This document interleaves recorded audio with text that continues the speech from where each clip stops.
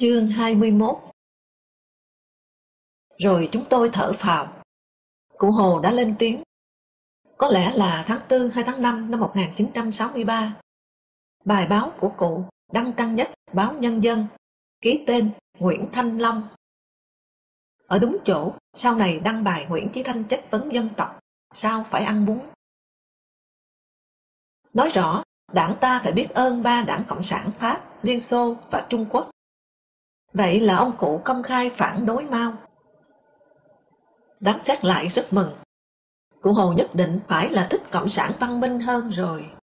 Chúng tôi hy vọng cụ ngăn được đảng ngã theo Bắc Kinh, không tán thành Mao chống xét lại, để bảo vệ chủ nghĩa. Cụ đã nói có nên vì đuổi một con chuột xét lại mà đang tâm ném vỡ một cái bình quý không? Ngờ đâu, theo dạy dỗ của cụ, trong đầu nhiều người cộng sản Việt Nam đã thành một tôn ti trên dưới như sau: Stalin, Mao Trạch Đông, rồi mới Hồ Chí Minh. Thời gian nghị quyết chính, Lê Duẩn viết mấy vấn đề quốc tế và đảng ta đã gọi Mao Trạch Đông là Lenin của thời đại ba dòng thác cách mạng Á Phi La. Còn đảng viên, cán bộ thì đang coi Duẩn khẩu khí giống Mao mới là cây lý luận của đảng. Tôi đã thấy sức hấp dẫn ma mị của lời lẽ Duẩn ở trong cuộc chỉnh huấn xây dựng tư tưởng chống địa chủ tháng 5 năm 1953. Chả ai ngờ tới việc Mao sẽ cho cụ Hồ hiểu không theo Kim Chỉ Nam thì khốn khổ thế nào. Tháng 4 năm 1964, Lưu Thiếu Kỳ, vợ ông, bà Vương Quang Mỹ, học ở Mỹ, và nguyên soái Trần Nghị, Bộ trưởng Ngoại giao Trung Quốc, sang thăm Việt Nam. Báo Nhân dân lập một tổ phóng viên đặc biệt do tôi phụ trách, theo dõi và biết sự kiện quan trọng này. Tổ gồm toàn Mao Nhiều, anh Vũ, Hữu Thọ, Đặng Phò và vài người nữa. Tôi rất không vui. Việt Nam thế là dấn thêm một bước vào quỹ đạo Bắc Kinh chủ chiến. Tôi tán thành Khrushchev vì ông chống sùng bái cá nhân và chủ hòa. Trần Châu bảo tôi định nghĩa cách mạng là dám đánh Mỹ.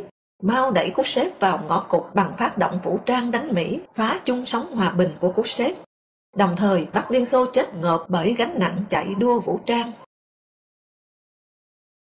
Ở sân bay, đám nhà báo đứng thành một ô, ai đã vào là không được ra khỏi. Khi cụ Hồ và đoàn khách quý đi ra, đám nhà báo mừng quá, nhòi người ra hô, reo, vẫy. Liền bị an ninh nắm cổ, đẩy xô dúi dụi. Tôi không nhiệt tình nghển cổ thò đầu nên không bị đụng vào người. Tội nhất, một chị ở Việt Nam Thông tấn xã, hình như Duyên, vợ Đặng Quốc Bảo, bị đẩy bung hết cả tóc, mặt thì nhợt đi, sợ phạm phải tội lỗi gì lớn đây. Tôi bèn đẩy lại anh an ninh, gắt giọng hỏi: được mời đến đây là lưu manh cả hay sao, mà anh xua đẩy như vịt cả thế? Nhắc to lại: là lưu manh cả sao hả? Sau đó về họp với Nguyễn Thành Lê, cả tổ phóng viên trừ tôi sướng ra mặt. Được đón tiếp và tuyên truyền cho thủ lĩnh Marxist thế cơ mà.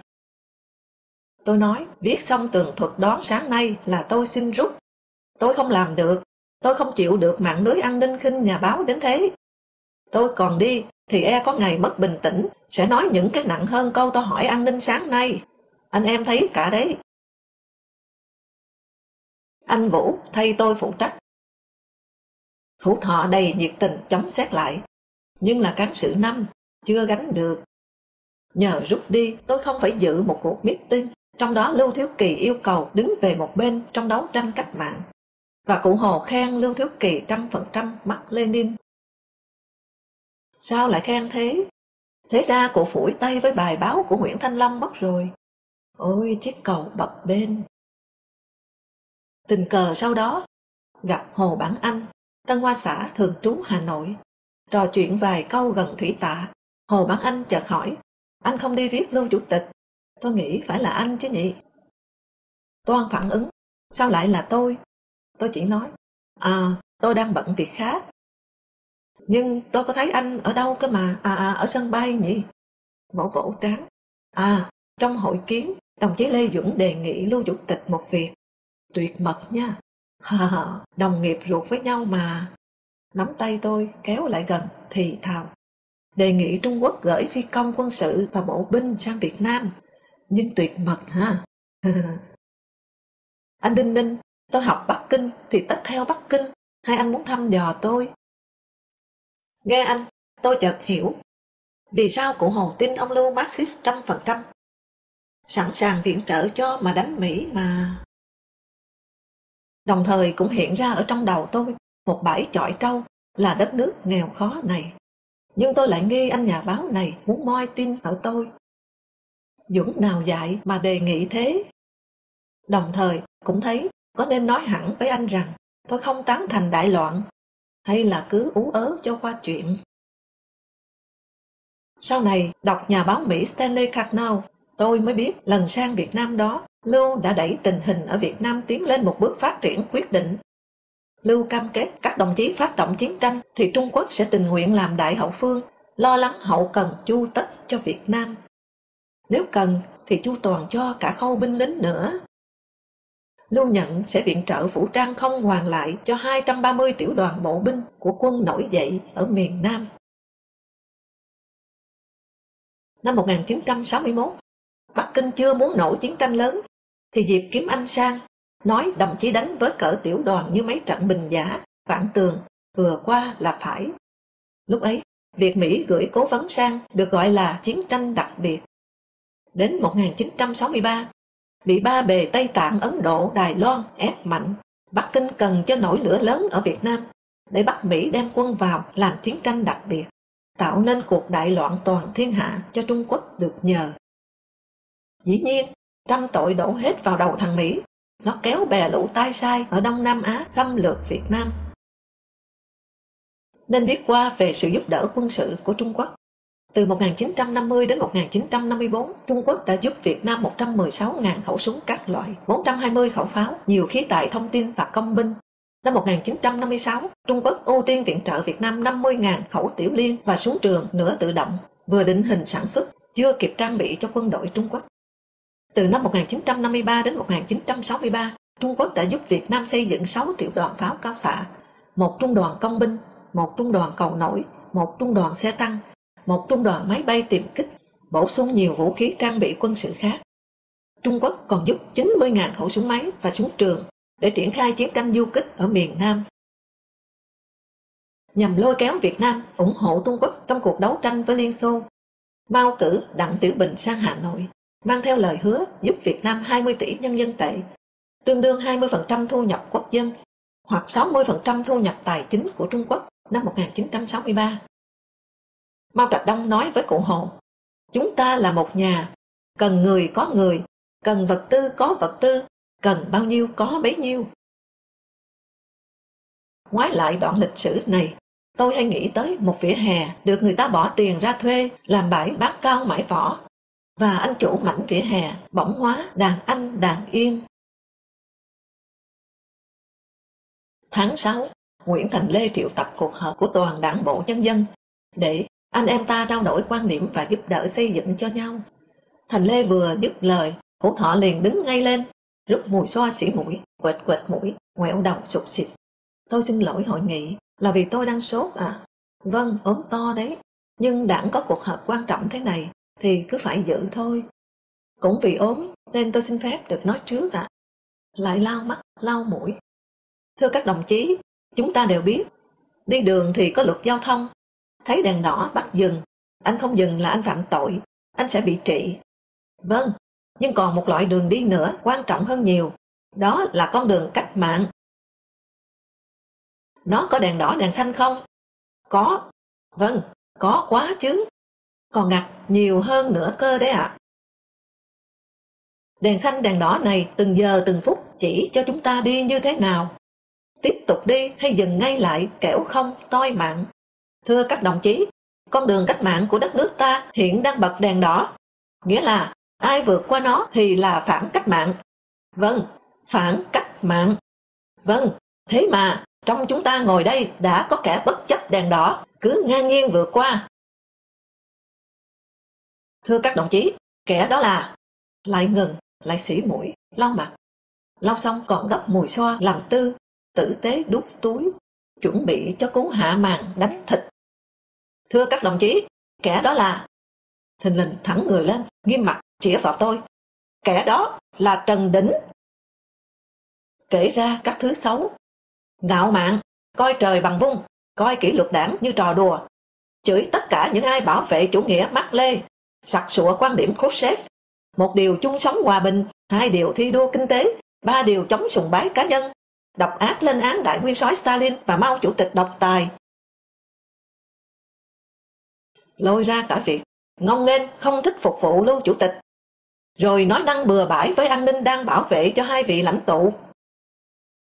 Hữu Thọ ngồi xuống, Trần Châu đứng lên, hỏi nhẹ nhàng. Anh Thành Lê nói, hợp để thân ái, giúp đỡ nhau, nhưng anh Hữu Thọ lại đả kích, mạt sát Trần Đỉnh. Tôi đứng lên nói, nhìn quanh mới thấy, thời gian qua, đội ngũ Mao Nhèo đông ra nhiều quá.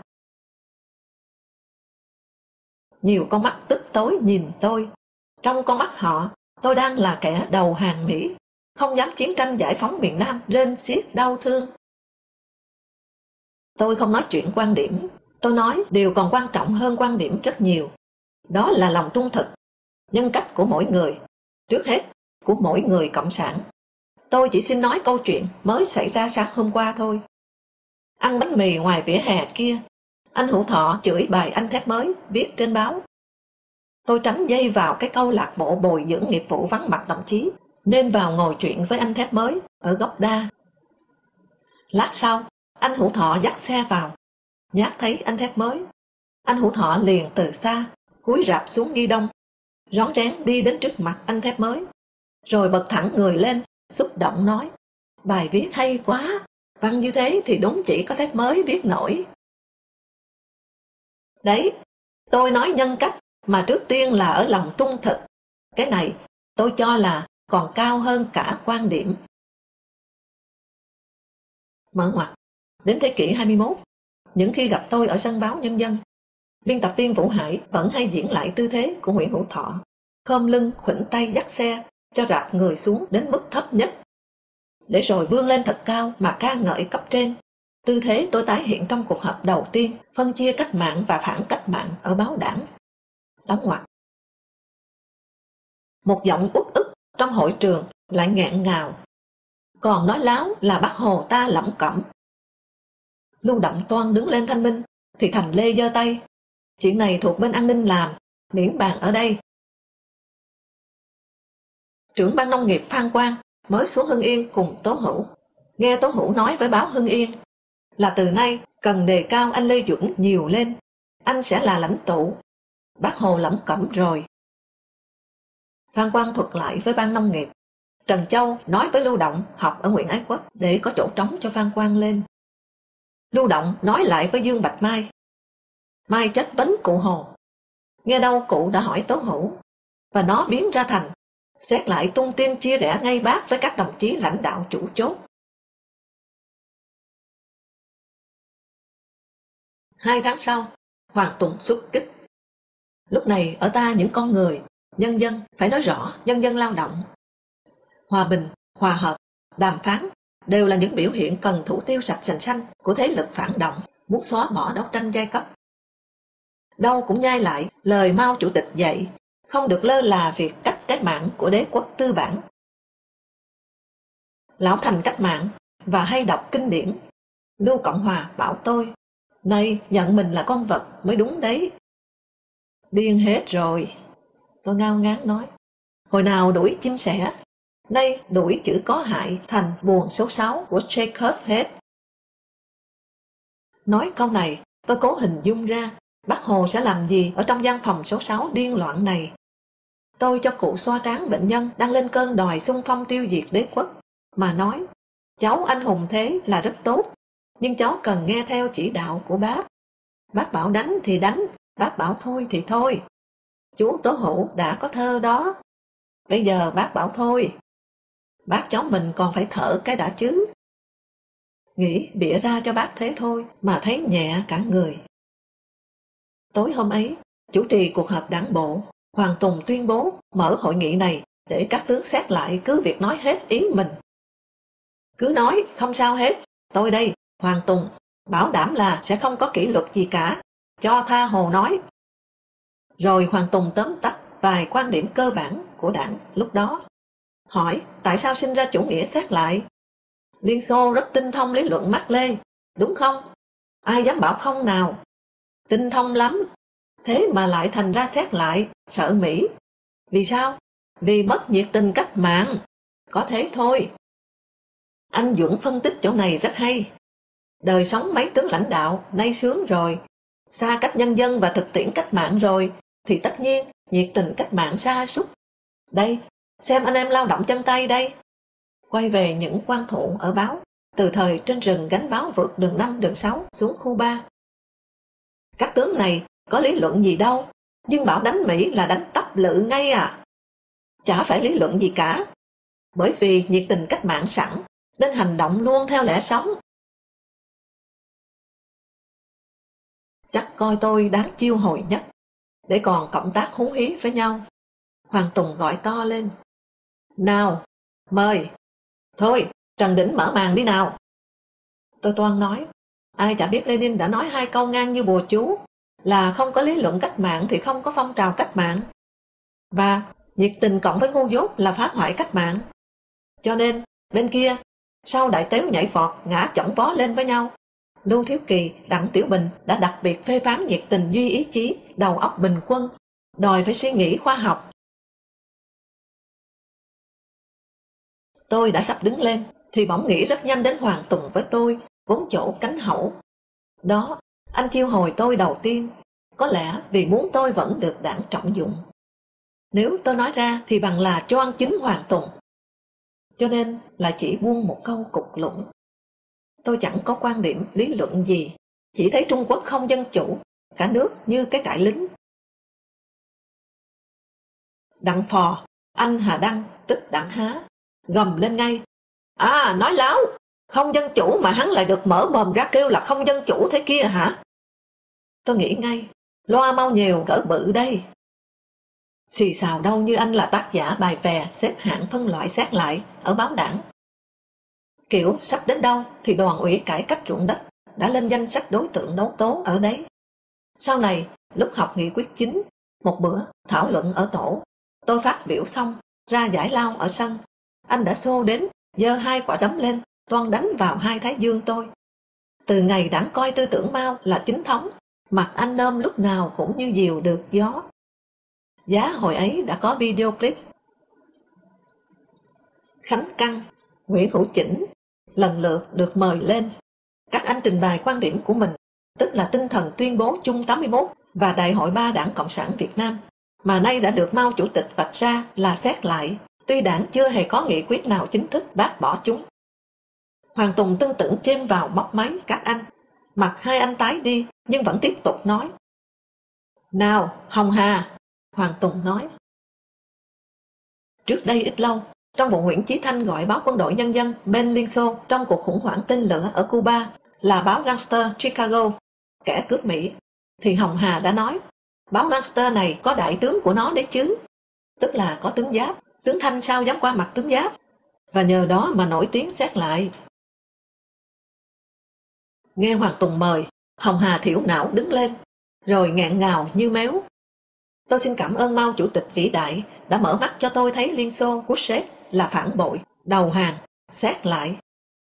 Hôm nay, ngồi đây, tôi thấm thía như dự một cuộc chỉnh huấn lớn. Thật ra, khi học ở Liên Xô, tôi đã ngờ ngợ nhiều cái, cho nên gặp các anh trong Trung ương qua thăm, tôi vẫn nói cần phải cảnh giác với Liên Xô, Khrushchev. Trong tôi vụt hiện lên hình ảnh tướng De Castries đầu hàng ở Điện Biên Phủ. Ông ta vẫn đàng hoàng, ngậm tiếp và chống can. Nhưng Đặng Phò đã cười khẩy, khinh bỉ. Anh em, cảnh giác, chớ để rồi mai kia Mác-xít thắng, anh ta cũng xơi. Mà xét lại thắng, anh ta cũng xài. Nghĩ tới, chia quả thật sớm thế chứ, mà hơi bị đúng.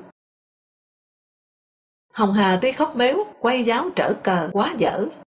Nhưng sau, vào ban bí thư, trèo lên trên tất cả những bao nhiêu thực thụ, Hữu Thọ, Hà Đăng, Đặng Phò, từng bủa vây tiểu trừ anh.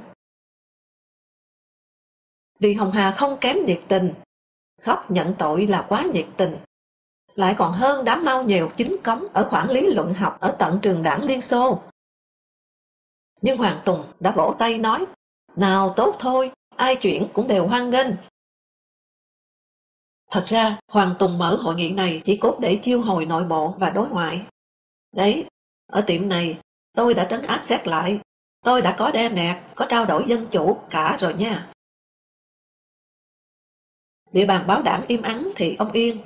Còn đúng ra, mới năm ngoái, ông thiếu nhiệt tình ghê gớm. Tương lên báo hàng mấy trang nguyên văn các diễn văn của Khrushchev. Những hôm có khơ nói, báo đắt như tôm tươi. Thép mới đứng lên luôn. Tôi tán thành ý anh Tùng. Cần tăng cường đoàn kết, nên ai chuyển ta cũng hoan nghênh. Trước đây, thấy Hồng Hà, Trần Đỉnh ngồi với nhau, cứ hết khen khơ, lại khen cô Đào Sine Kirienko. Tôi đã ngại, nhưng nay tôi thấy là chúng ta có thể chuyển biến được hết trong trận giao chiến mới này. Rõ ràng, bảo vệ em trai và dụ tôi hàng. Mới hôm nào hỏi tôi, mày có thấy cái châu, vợ Thép mới, mày có thấy cái châu hơi giống Kirienko không mày? Từ đấy, Mao Nhèo thường từng đám túm tụm, chửi Khrushchev. Rồi hãy thấy chúng tôi thì lại cố tình liếc liếc và ré lên cười. Tôi ngỡ thấy lại kiêu binh Phủ Trịnh, chắc từng đã ở trên nền tòa báo này và ngày ngày ra đường bóp vú thả cửa đàn bà con gái của cả cái huyện Thọ Xương thuộc phủ Hoài Đức đây. Gần tháng sau, Hoàng Tùng thăm Trung Quốc, mang theo Hồng Hà, Phan Quang, một anh vốn trung kiên, một anh vừa đầu hàng kết thành bè. Ai đi Trung Quốc lúc này đều mặc nhiên được gài ở trên ngực huy chương phẩm tiết trò tàu. Cực ngoan. Trở về, viết vĩ đại Trung Quốc, dài hết trang báo. Hồng Hà đưa tôi để đăng lên trang chủ nhật tôi phụ trách, nhưng tôi đẩy nó cho Quang Đạm duyệt. Trả lại tôi, Quang Đạm chỉ cho xem mười mấy dòng, anh dập. Mình phải cắt vì chửi Liên Xô dữ hơn cả Trung Quốc, mà Trung ương thì vẫn chưa cho chửi công khai. Ngừng lại, cười. Hồng Hà thế mà hăng quá. Biết sẽ bị cắt, nhưng em xin cứ viết ra để các anh chứng giám. Em chuyển lập trường sâu sắc và bền vững lắm ạ, tôi nói. Quang Đạm cười, huýt tôi một cái. Cái tay này. Khánh Căn ít lâu sau báo tôi anh bị phê bình, ghi lý lịch vì đã mượn diễn đàn hội nghị của đảng bộ để tuyên truyền quan điểm xét lại. Sao thế được? Tôi hơi cáu. Rất không thể ngờ. Còn một chuyện không thể ngờ bằng vạn. Giữa 1963, cụ Hồ bị một phố bút sa. Tuyên bố chung Hồ Chí Minh Novotny, chủ tịch Tiệp Khắc. Vừa lên báo thì Lê Duẩn bắt bỏ ngay, xét lại. Lập tức hủy, bất chấp xúc phạm đến nước bạn Tiệp và lãnh tụ. Người ta giải thích vụ này như sau. Nhận được bản tuyên bố để ký. Bác hỏi chú Ba, ý là chú Ba Duẩn. Xem chưa? Thư ký bác lầm là hỏi chú Ba Kim, Bộ trưởng Ngoại giao chịu trách nhiệm thảo văn kiện. Cho nên đáp là đã. Thế là bác ký. Thì ra tội nợ chính là vì trong đảng quá nhiều ba. Ba phải. Ba. Ung Văn Khiêm, tác giả bản tuyên bố. Sau đó bảo tôi, trong vụ bác bút sa mà Ung Văn Khiêm chết đầu nước, có ba anh ba tham gia. Ba Duẩn, ba Khiêm và ba Hồ. Tôi ngạc nhiên, thì anh nói, ủa, đọc anh ba của Trần Văn Tiên chưa? Anh ba Tất Thành đấy thôi. Ba anh ba dính vào và anh ba Duẩn phang hai anh ba kia bằng 6 búa Lê Đức Thọ. Theo họ giải thích thì hóa ra Lê Duẩn hơn Hồ Chí Minh về tất cả quyền hành, tư tưởng, lập trường. Đã kém Duẩn thế, Hồ Chí Minh lại mắc bệnh quan liêu, không xem văn kiện mà cứ ký bừa trong lúc tình hình phe bí bét. Ba là Hồ Chí Minh đã sa sút đến bước để cho ba Duẩn nói sao cũng nín. Phe Duẩn đông miệng hơn mà. Nào, thử xem nha, có phải đến tận cuối năm 1963 mới có nghị quyết chính chống xét lại không? À, thế thì họ dựa vào cái gì mà đè cụ ra hoạnh là sai nào? dựa vào đường lối quan điểm Mao, đúng thế không? Còn sự thật thì thế nào? Là mình thảo bản tuyên bố đó, rồi đưa cho cụ, và chính tay cụ viết thêm bằng mực đỏ vào đó mấy ý kiến còn sặc hòa bình chủ nghĩa và bảo vệ phe xã hội chủ nghĩa hơn nữa. Mình đọc mà. Mình đã phải giấu đi để họ không nắm được mà hành thêm ông cụ nữa mà. Họ đụng đến cụ là cũng nhằm hạ uy thế cụ và cô lập cụ trong hội nghị chính sắp họp cuối năm, để cho trong đảng không còn ai dám theo cụ nữa. Thế mà bác im, tôi hỏi. Trong tập sách Mấy vấn đề quốc tế và đảng ta, xuất bản dịp ra nghị quyết chính, Lê Duẩn công khai suy tôn tư tưởng Mao Trạch Đông là tư tưởng Lenin thời đại này. Như vậy chẳng phải là yêu cầu đảng nghe Mao, thôi nghe Hồ đó ư? Duẩn soạn thảo nghị quyết chính theo tư tưởng Mao Trạch Đông chứ còn gì nữa. Mà Hồ không biểu quyết, cũng là tỏ thái độ với Mao quá rõ rồi còn gì.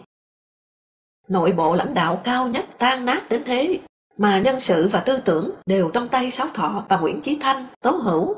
Hỏi Hồ làm gì lại được họ? Nhưng mình thấy cũng tại cụ đã xê xoa, dĩ hòa vi quý.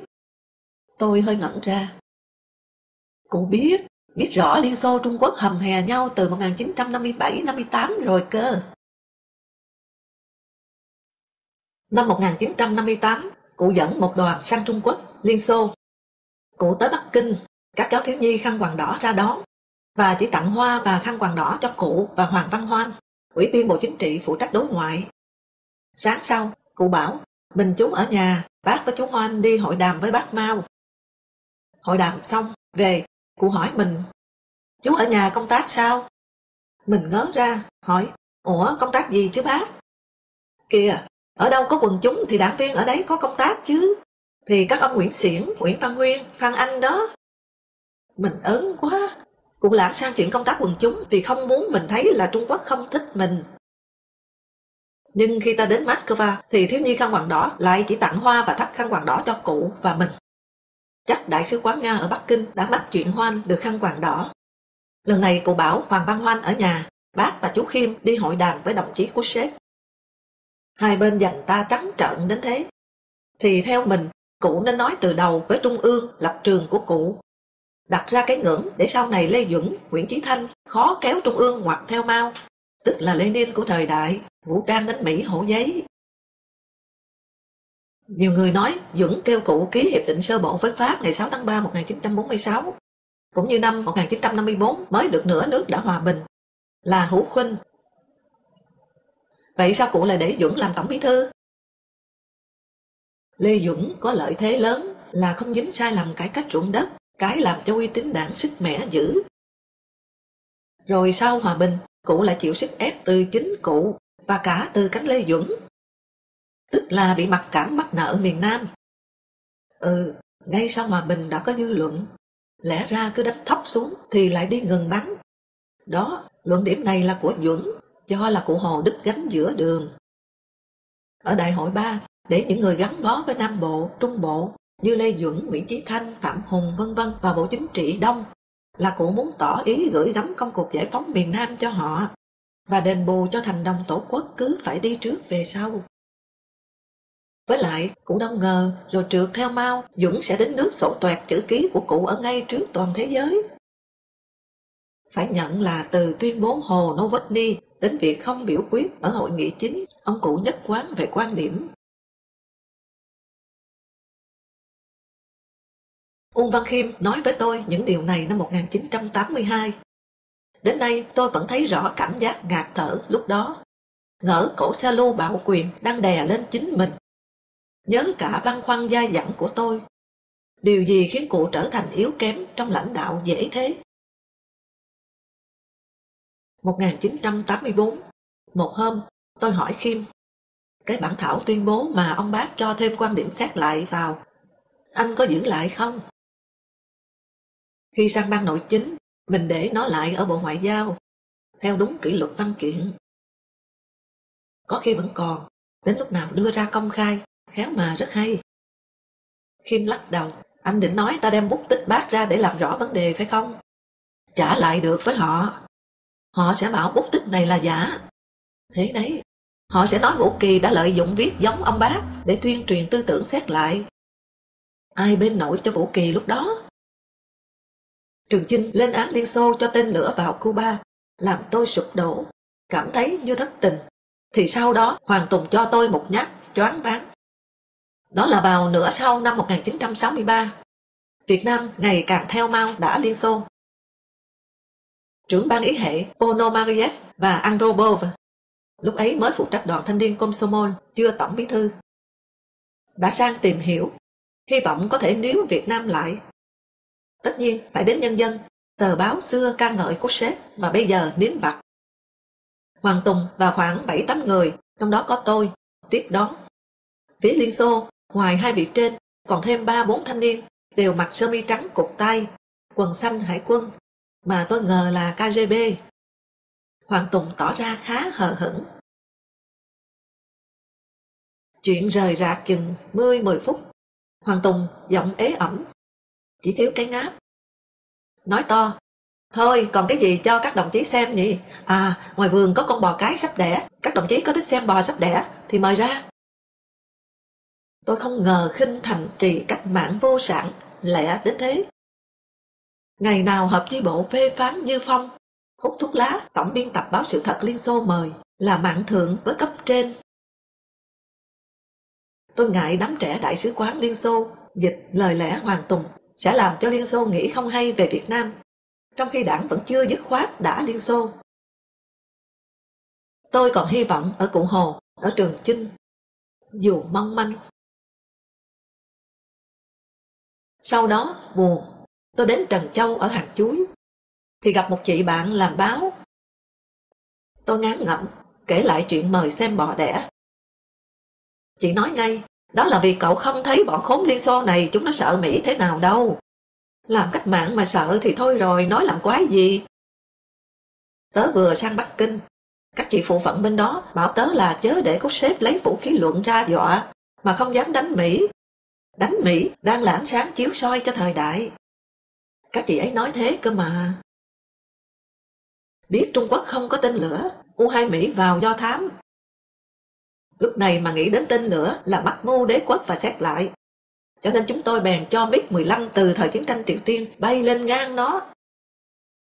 Tôi hỏi làm sao mà lên tới 20 cây số được.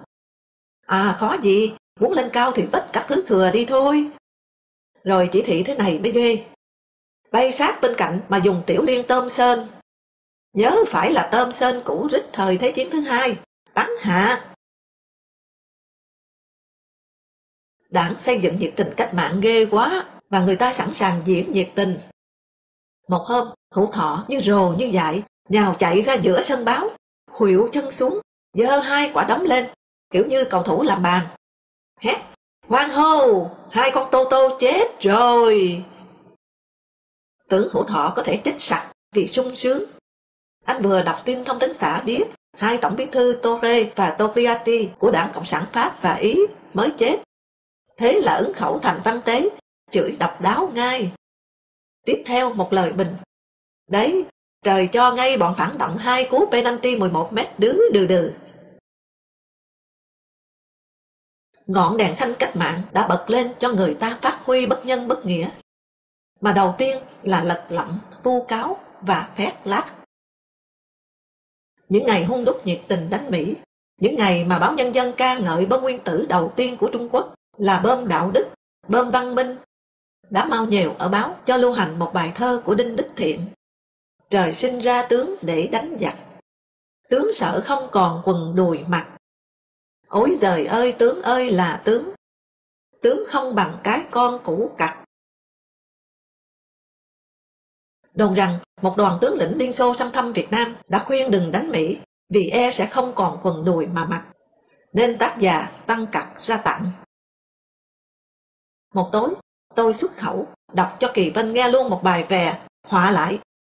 Tướng ông là tướng đết cần cả quần mặc, vì ối giời ơi ông là tướng lũng liễn những 2 cặc, một nòi Việt cho và một hoa cài.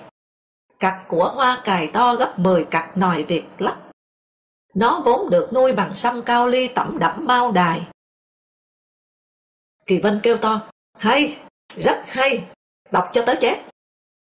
Dân háo chiến là thích văn tục nhất. Chương 22. Chế Lan Viên và tôi một dạo dài quấn quýt. Tôi hay đến chế gian giữa trong 3 gian nhà gia nhân bồi bếp. Trong sân sau, ở bên phải ngôi biệt thự 51 Trần Hưng Đạo, xưa của Tây và cựu Hoàng Bảo Đại. Anh ở kẹt giữa Bảo Định Giang và Xuân Tửu. Trần Hữu Thung thì ở hầm dưới cầu thang trời lên nhà chính. Tôi đến là chế lại khiêng chiếc ghế mây dài ra, kê ở sân cho tôi nằm hay ngồi tùy. Còn chế thì ngồi trên cái ghế con bên cạnh. Giữa lúc ngổn ngang thế sự, ai giáo điều ai xét lại, trong trần ai dễ biết ai. Chúng tôi giống nhau, có thể nói là hoàn toàn. Cự tuyệt thẳng thừng mọi tư tưởng Mao, đường lối chính sách Mao. Tôi tiếc không thể nhắc lại những hình ảnh anh chửi Mao và đám Mao nhiều. Tuột quần đái ỷ, chùi vẫy vẫy theo lệnh thiên triều. Những lúc chửi ấy, chế cười rất nở, rất hết lòng dạ. Đường môi lượng cong hết cỡ dẻo mềm và không thành tiếng, chỉ xí như rút, như dụ dỗ. Đặc biệt, con mắt nghịch ngợm thông minh của anh lại có vẻ như đang liếc trộm lên trên đấy, trên ấy đấy. Chiều tháng 11 năm 1963 ấy, khiêng ghế cho tôi xong, anh ngồi xuống, một tay đặt lên đùi tôi. Im lặng. Đôi mắt thông minh, nghịch ngợm, cười tít lên một lúc, với cái tiếng xí rất đều ở miệng. Nó cứ khiến tôi nghĩ tới một hỗn hợp hóa chất đang trộn vào nhau và tác động, đặc biệt không ra khói. Rồi nói, này, bàn tay chế miết trên đùi tôi. Hôm qua còn ôm hôn đồng chí 100 cái hôn, hôm nay đéo mẹ cha đồng chí rồi đấy. Cụ Hồ thường kết thúc các điện gửi của sếp bằng câu, gửi đồng chí 100 cái hôn. Tôi ngỡ chế đùa, vì sau đó vẫn như thường lệ chúng tôi chửi Mao, hiếu chiến, phiêu lưu, đói rồi điên bỏ cha, lại muốn làm cha tất cả. Ra về, tôi vẫn không nghĩ chế vừa rủ tôi cùng làm một bước vals vĩnh biệt để cho ra mắt những câu thơ như: hỡi những con thỏ hòa bình, ta chiến đấu chính vì ngươi đó, ngươi nghịch tuyết trong khi ta chịu lửa, và con cúi xuống hôn bàn tay người, Mao Chủ tịch, không chút phẫn bụi cá nhân. Phải nói, chế Lan Viên đọa không đến nỗi quá lâu. Rồi anh lại đã viết, chưa cần cầm lên nếm anh đã biết là bánh vẽ. Thế nhưng anh vẫn ngồi vào bàn cùng bạn bè cầm lên nhấm nháp. Chả là nếu anh từ chối, chúng sẽ bảo anh phá rối. Rốt cuộc anh lại ngồi vào bàn, nhưng không có gì xảy ra hết. Và những người khác thấy anh ngồi, họ cũng ngồi thôi, nhai nhồm nhoàm. Trích trong bánh vẽ. Tóm lại, theo thì được hít bả mía, là ngồi vào bàn cùng nhai và không bị chụp cho tội phá rối, được gọi bất cứ ai là chúng. Cũng nên nói, khi đọc di cảo, tôi rất thương chế. Vậy chế là người đầu tiên cho tôi biết đảng theo Mao. Còn người đầu tiên cho biết nghị quyết chính đã ra đời là Kỳ Vân. Tôi vừa leo cầu thang trời lên, đã thấy anh đứng chờ ở cửa. Nụ cười hơi cứng cứng trên môi. Thông qua rồi đấy, anh nói. Thông qua? Sao lại thế? Lạ nhỉ? Đại hội 3 đề ra ưu tiên xây dựng chủ nghĩa xã hội ở miền Bắc, và do đó chiếu cố miền Nam thôi. Duẩn theo Mao hẳn hoi rồi. Có cậu bảo tớ là hội nghị chính đã phổ biến ý Duẩn, nói tư tưởng Mao Trạch Đông là tư tưởng Lenin của thời đại 3 dòng thác cách mạng Á Phi La. Tôi văng ngay ra. Thế thì ra cái đét gì nữa chứ? Mình nghĩ thấy chuyện ấy đúng đấy. Theo Mao đứt đuôi rồi, phát động chiến tranh đánh Mỹ rồi, sẽ tuồn người với súng ống vào Nam ghê gớm hơn. Phần 2 tối mật của nghị quyết chính là nghị quyết chiến tranh. Theo Mao, chủ trương vũ trang để thống nhất đất nước của Duẩn. Chí Thanh đã thắng. Trường Chinh đầu hàng Duẩn là cánh chủ hòa quỵ. Chiến tranh thì sẽ áp dụng chính sách cộng sản thời chiến, hết dân chủ. Tôi chợt mệt, tưởng như có thể khuỵu xuống. Vốn đã biết nghị quyết chính là nhằm chuẩn bị đánh Mỹ, nhưng nghe Kỳ Vân tôi nghe thấy lần đầu, không muốn hỏi thêm nữa. Mới nhận thấy vì quá sợ, quá ghét cái triển vọng bom đạn ùng oàn, nên lâu nay tôi cố tin hết từ Trường Chinh, Cụ Hồ đến lương tri của Trung ương, để rồi nay thì chiến tranh nó đang lù lù ở trước mặt. Một cuộc chiến tranh mà người ta đã đem trang hoàng như cỗ xe hoa lộng lẫy trong lễ hội hóa trang Carnival, với bầu khí quyển khủng bố mà bọn chúng tôi đang được nếm trước. Ở tôi lúc này, trùm lên trên tất cả là tâm trạng thua. Đúng hơn, một không gian thua, một trận địa thua. Một đời vét sạch cho thua, thua nhẵn, thua nhục, thua rã rời mênh mang toàn diện. Và nó đang dìm tôi ngập lúc vào trong nỗi tự ái cay đắng. Tôi thấy tôi bơ vơ, côi cút trong đêm đen ngòm. Ở giữa một bãi sa mạc hoang vắng là thế giới hung hãn, khát máu này. Sao hòa bình, dân chủ không lay động nổi lương tri người ta? Tôi thở dài. Cụ Hồ không bỏ phiếu, muốn đỡ tôi, Kỳ Vân nói. Anh đâu ngờ tôi lại càng muốn đổ sập xuống, vì người mà tôi hy vọng cuối cùng, thế là cũng thua nốt. Thua đám con em của cụ, trong cơn nguy cấp ầm ầm sấm sét này. Thì ra, thường là cụ thua. Cụ đã từng thua những Trần Phú, Hà Huy Tập, và có lẽ cả Trường Chinh, Võ Nguyên Giáp. Cái án Stalin quàng vào cụ, nó vẫn lơ lửng trên đầu cụ, và cụ chiến đấu với đằng lưng hở toang hoác. Hai chúng tôi ngồi im lặng, như một phút tưởng niệm. Tưởng niệm cái gì không rõ. Có thể vô thức báo trước là nên tưởng niệm quãng ngày ngây dại ú ớ đã qua, và chấm dứt mãi mãi từ đây. Lúc ấy tôi đâu thấy về khách quan mà nói. Nhờ Mao đánh xét lại mà thế giới sẽ sang một vận hội mới, hết phe và chiến tranh lạnh, hết cả quan hệ phên dậu, môi răng. Thật ra tôi đang bị hai nỗi sợ ám giữ. Chiến tranh sắp nổ ra, và tới đây tôi sẽ bị như thế nào, nên đầu óc tôi gần như mụ mị. Kỳ Vân nói, cụ Hồ, Trường Chinh, Giác không muốn ngã theo Mao, nhưng Duẩn tin rằng theo sấm sét của tư tưởng Lenin thời 3 dòng thác cách mạng thì sẽ giải phóng thống nhất đất nước và vượt lên trên công tích cụ Hồ. Bắc Kinh phát động chiến tranh, nhưng phất cái chiêu bài nghe rất cao thượng là bảo vệ sự trong sáng của chủ nghĩa Mác. Nói thiên hạ đại loạn thì Trung Quốc được nhờ. Mao đã rất mẹo là nâng nhiệt tình đánh Mỹ lên thành chuẩn cao nhất ở trong sự nghiệp bảo vệ sự trong sáng của chủ nghĩa. Thế là anh nào cũng nổi máu đánh đấm để tỏ ra trung thành với chủ nghĩa. Đã ngờ cái chữ Trung Quốc được nhờ, nhưng lúc ấy chúng tôi vẫn chưa bắt được trúng nọc của nó. Có suối và giúp thiên hạ đổ máu đuổi Mỹ đi khỏi vùng này, Trung Quốc mới hoàn lấy được hết Biển Đông và châu Á. Tối ấy nghe Kỳ Vân, tôi bỗng thấy đầu óc trống rỗng, chẳng còn gì nữa. Và kỳ quái, tôi lại hình dung ra rõ ràng trên 4 bức vách của cái không gian trống rỗng, kinh hoàng, là đầu óc tôi lúc ấy đang đầy những vi tia huyết quản đen ngòm chằng chịt như ở mặt trong của vỏ trứng vịt lộn. Hơn nữa, chúng như đang lớn lên, cứng đanh ra. Rồi chẳng biết nói gì hơn, chúng tôi chia tay nhau. Quay lại cười với Kỳ Vân, để tỏ ra vẫn bình tĩnh. Đứng tiệm ở đầu ngõ, tôi chợt thấy miệng khô khóc đắng chát.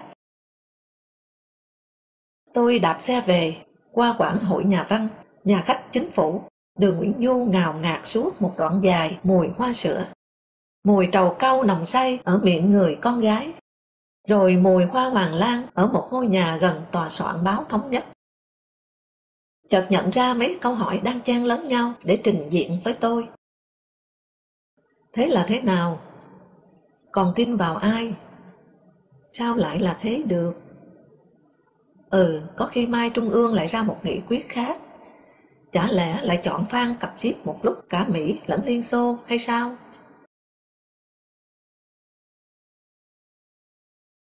Cái logic sách lược này làm đầu tôi dịu đi được một ít.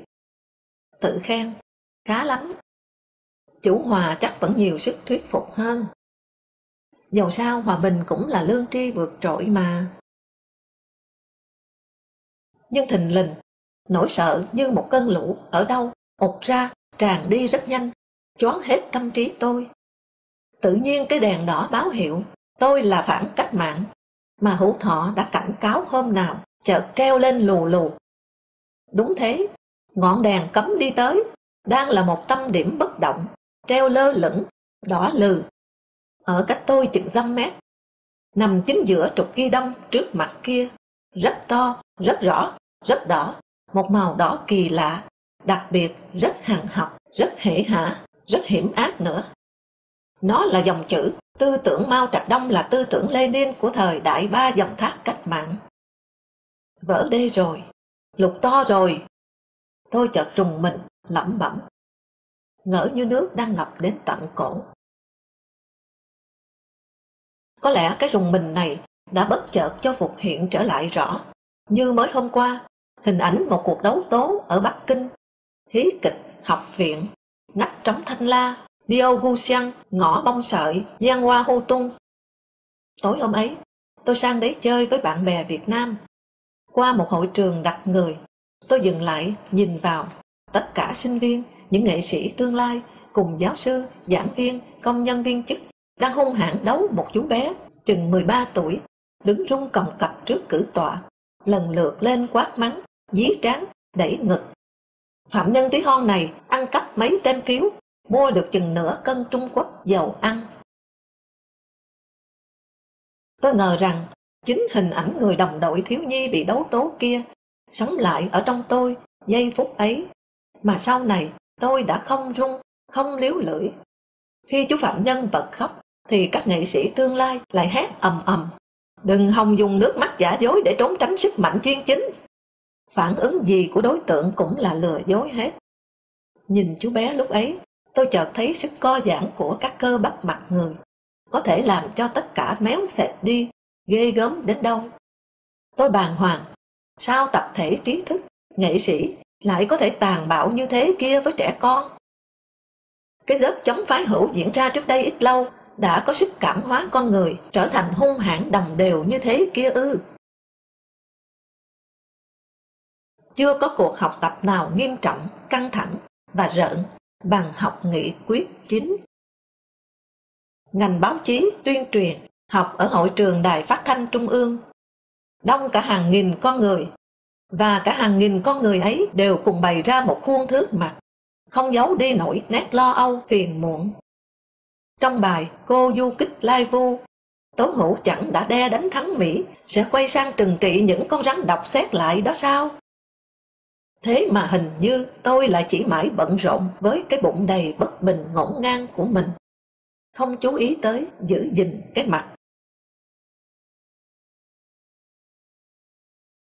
Một tuần, đến nghe toàn những ngụy biện, xuyên tạc, hung hăng gây gổ và ngạo mạn ta đây cách mạng duy nhất, đúng đắn duy nhất, cứu tinh duy nhất của phong trào cộng sản và giải phóng dân tộc. Bởi lẽ đơn giản là ta kiên trì cách mạng vô sản, ta kiên trì đấu tranh giai cấp, ta dám chiến tranh cách mạng. Tóm lại, xây dựng cho bằng được ý chí, quyết thực hiện khẩu lệnh kích động Mao vừa đề ra.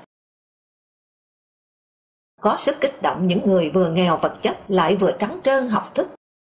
Nhất cùng nhị bạch, nghĩa là những người chả có gì để mất, ngoài cái mạng sống khốn khổ.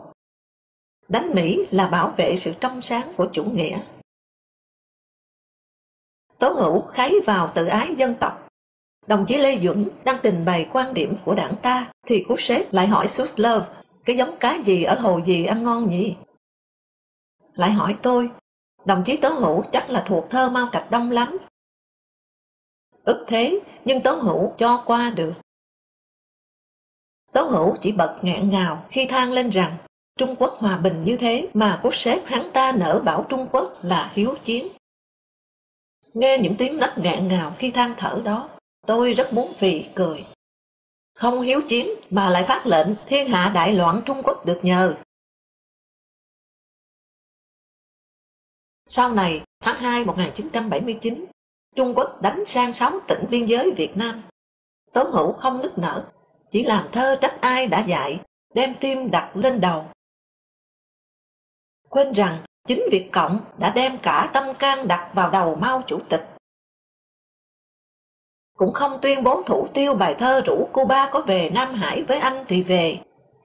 Nhiệt thành lấy tên Nam Hải của Trung Quốc để gọi Biển Đông, coi là biểu tượng của mối liên minh vô sản mới ở phương Đông. Vụ trưởng báo chí Lưu Quý Kỳ nháy nháy mắt, khẳng định hùng hồn trước cả hàng trăm dân tuyên huấn học nghị quyết chính, rằng các đồng chí ơi, đánh Mỹ chỉ cần một hậu phương 800 triệu dân là đủ rồi. Mong nhiều làm gì, nhiều mà lại hại đấy. Kìa, sợ Mỹ xón vó lại, muốn lấy lòng Mỹ, chúng lộ bí mật của ta cho Mỹ biết ngay đấy à. Gốc Minh Hương, vị vụ trưởng tự khoe quê Hồ Nam với các nhà báo Trung Quốc này, nêu rõ nguyên nhân thiếu thốn của Việt Nam. Sao chị em không có lụa đen may quần, không có guốc đi? Chuyên gia Liên Xô chúng nó bê hết cả về bên đó mất cả. Chúng hết sức đói nghèo. Khổ lắm, đi đường trong chị em ta hết cái dáng thước tha vì không có lụa may quần. Tôi thấy căm thù bọn xét lại vơ vét của ta ghê quá. Tôi đứng lên, mở cửa ra, lấy xe đạp đi. Đến cửa Nam, bỗng thấy Chính Yên lặng lẽ đạp ở bên. Anh khẽ thở dài. Mình đi theo, sợ đỉnh là một cái gì. Cảm ơn, đã định cho một lựu đạn rồi đấy. Là đứng lên nói thật to. Này, anh Minh Hương nhận vơ là cùng quê với Mao Trạch Đông. Hãy im đi. Sáng hôm ấy, bỏ nghe Quý Kỳ, tôi lên Hồ Tây, có Chính Yên hộ tống. Nghe sóng vỗ oàm oạt giữa trời, mà lòng nguôi dịu. Xa xa, đằng Bắc Ninh hay Cổ Loa, lờ mờ hiện lên mấy nét thanh thoát của mấy tháp điện cao thế. Tôi lại thấy chúng giống những vết ríu vá cho vòng trời đang bị bục. Một cái gì tốt đẹp đang biến hình tự hủy từ nay ở trong tôi. Trời mà còn rách, còn vá víu thì thôi rồi. Một lúc, lắng lại, tôi kể Chính Yên nghe chuyện hôm nào thép mới phàn nàn với tôi. Đang họp ngành tuyên giáo báo chí. Buổi trưa, thằng Lưu Quý Kỳ đi xe đến nhà tao, rủ tao đi. Biết đâu nó cho xe đến nhà Tố Hữu, vào đón Tố Hữu. Tố Hữu lạnh ngay mặt, bảo, lần sau các anh đừng phải đến nhắc bảo tôi. Thằng Kỳ nháy mắt, dạ liên hồi, quay ra. Khiếp, tao xấu hổ quá. Nó ra xe lại, bảo đến đổ ở góc Đặng Dung, chờ xe Tố Hữu đi qua thì bám sát. Khi Tố Hữu vào hội trường, nó theo ngay sau Tố Hữu. Hội trường vỗ tay, nó nháy mắt, vỗ tay trả lại. Sư nó, may quá, tao lĩnh ngay từ ngoài cửa.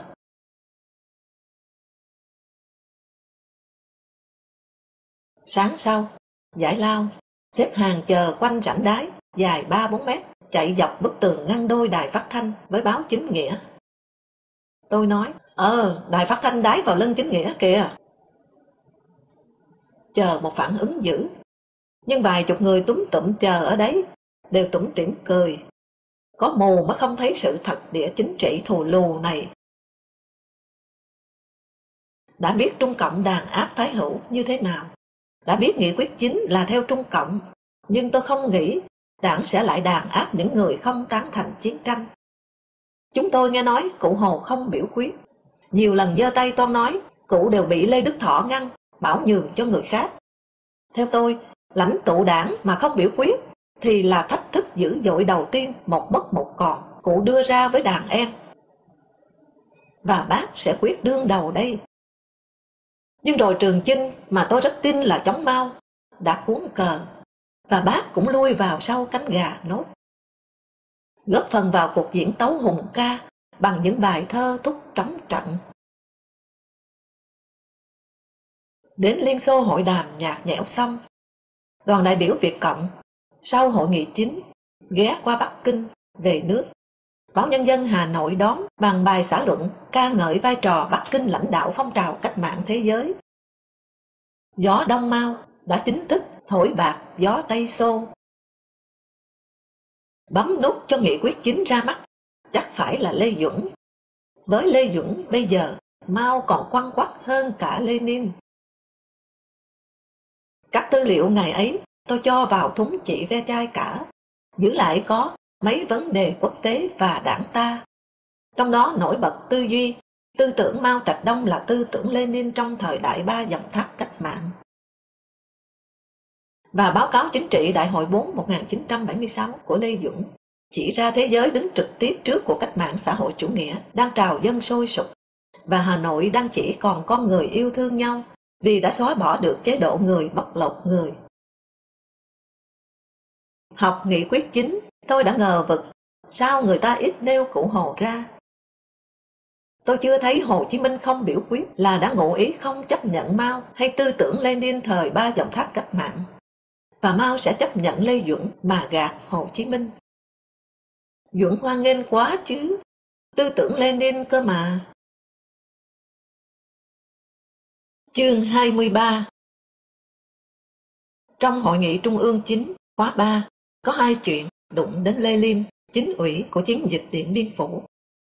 Anh tham luận phản đối đường lối Mao. Mở đầu anh nói ngay, phát biểu thế này là chết tôi đây.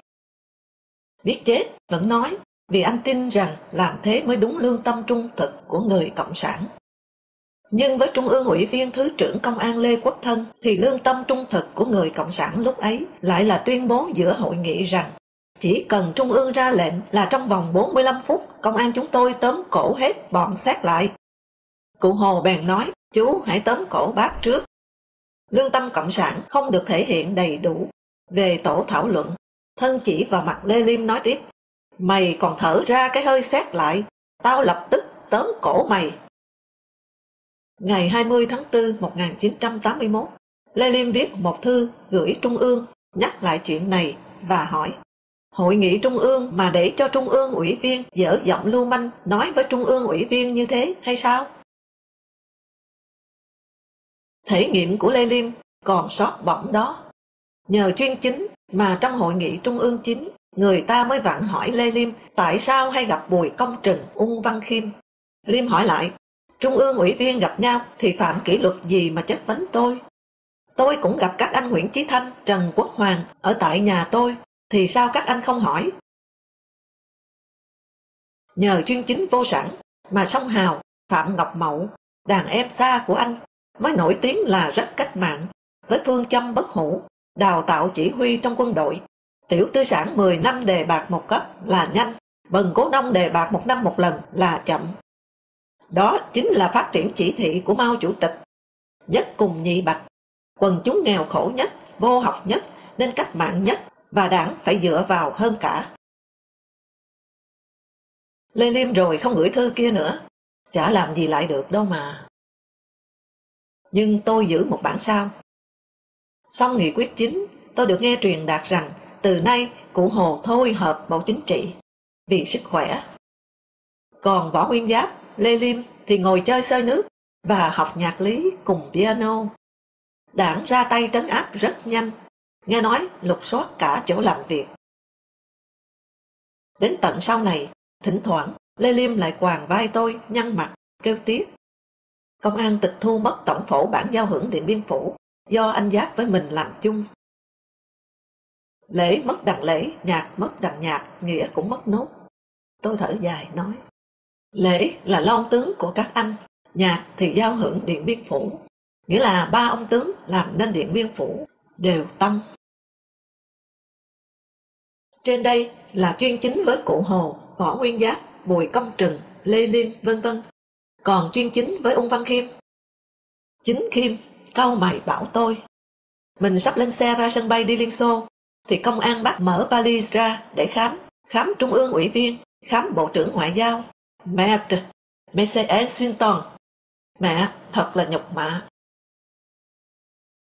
Công ăn mật bố trí đầy ở quanh nhà mình, phố Cao Bá Quát.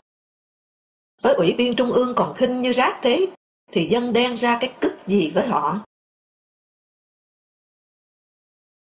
4 ủy viên trung ương bị khai trừ khỏi đảng, toàn những bậc đại công thần. Võ Nguyên Giáp còn trong đảng nhưng cũng bị bêu trong nghị quyết 20 của Trung ương khóa 3 về vụ án chống đảng với cái tên gọi tắt thành X. Tin này được truyền đạt cho cán bộ từ trung cấp trở lên và tai tôi nghe. Rồi đủ mọi tin đồn Giáp là con nuôi mật thám Marty, vào đảng Man nịnh cụ Hồ để cụ o bế. Đáng nói nữa là người ta chuẩn bị đầy toàn gia Giáp, già trẻ lớn bé ra đảo Tuần Châu. Và hơn 10 năm trời bị bông lon đại tướng trên báo chí. Trong vụ lột lon Giáp, phải nói tới công mở đường, lột ngầm dai dẳng của báo đảng. Bản tin Thông tấn xã vẫn viết đại tướng Võ Nguyên Giáp như thường lệ. Một hôm, Thịnh, tay súng thiện xạ của Hà Nội, một anh sửa Morat nhà in, bảo tôi: dạo này em thấy trên bản tin Việt Nam Thông tấn xã tòa soạn đưa sang, cứ chỗ nào có đại tướng Võ Nguyên Giáp thì thủ trưởng Hoàng Tùng lại dập 2 chữ đại tướng đi. Tôi hỏi sao biết là Hoàng Tùng? Ồ, lâu nay lệnh là chỉ tổng biên tập mới chữa bài bằng mực đỏ thôi mà. Quá siêu. Ít lâu, nhận ra hiệu lệnh, các báo nhất tề lột nhẵn.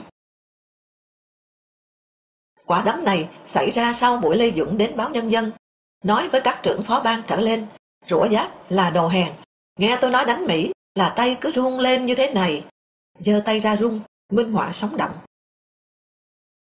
Đến chiếc mũ phớt, Giáp đội từ lúc dạy học ở trường Thăng Long, rồi tha sang Tàu, để cuối cùng diện trái khuấy trong lễ ra mắt giải phóng quân, cũng bị chê nốt.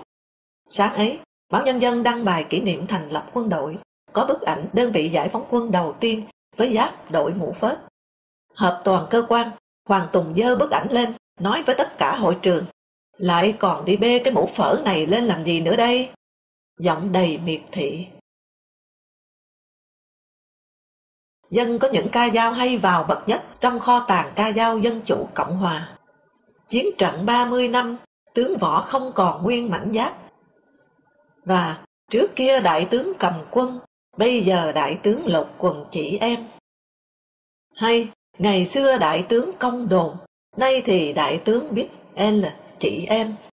Giá trị 2 câu thơ này bị giảm quá nhiều vì văn hóa đòi phải biết tắt một chữ vốn là linh hồn, hơi thở, lá cờ sói của tác phẩm. Một thầy giáo ở Nam Định bảo tôi, không ngờ ông tướng này lại vỡ vụn Giáp. Có thơ rồi đấy, nhờ Tây thành nguyên Giáp, nhờ Duẩn Giáp vụn tan. Sau này, dân Quảng Bình tổng kết năm 1963, 2 thánh nhân của mảnh đất này bắt đầu lụng bại. Đó là Võ Nguyên Giáp và Ngô Đình Diệm. Diệm bị mất mạng, Giáp còn mạng nhưng nhục. Diệm bị Mỹ không ưa nên quân tướng của ông sơi. Giáp bị Mao Chủ tịch ghét nên các đồng chí thân thiết của ông bôi nhọ cho bằng đủ kiểu. Sáng kiến cải tạo thủy lợi, đào kênh Đại Phong cho Quảng Bình lên 5 tấn là của ông Nguyễn Chí Thanh phụ trách nông nghiệp. Việc này có thật. Nhưng con kênh này về mặt phong thủy đã chặt đứt mất long mạch ở quê của 2 vị Diệm và Giáp. Việc này thì dân đồn. Đánh bằng đường âm nữa thế này thì liệu có phải nhờ thầy Tàu? Ở báo Nhân dân, một số kiện tướng chống xét lại thăng chức. Phan Quang lên trưởng ban nông nghiệp thay Lưu Động, rồi cùng Hồng Hà theo Hoàng Tùng thăm ngay Trung Quốc, tổng hành dinh của trận địa chống xét lại, nhận hào quang vẻ vang Maoist từ ngay trong lòng nôi cách mạng. Hữu Thọ vượt 3 cấp từ cán sự 5 lên phó ban nông nghiệp. Đám xét lại bị xua quét, Lưu Cộng Hòa, Hồng Thao sang ban nghiên cứu lịch sử đảng. Tại đấy, trong một cuộc họp, vừa phát biểu ý kiến xong, Lưu Cộng Hòa bị ngay vị phó ban, cựu bí thư tỉnh Kiến An, ném luôn chiếc gạt tàn thuốc lá pha lê tiệp, nặng nửa ký, vào mặt. Này, bây giờ mà còn thở ra giọng xét lại này.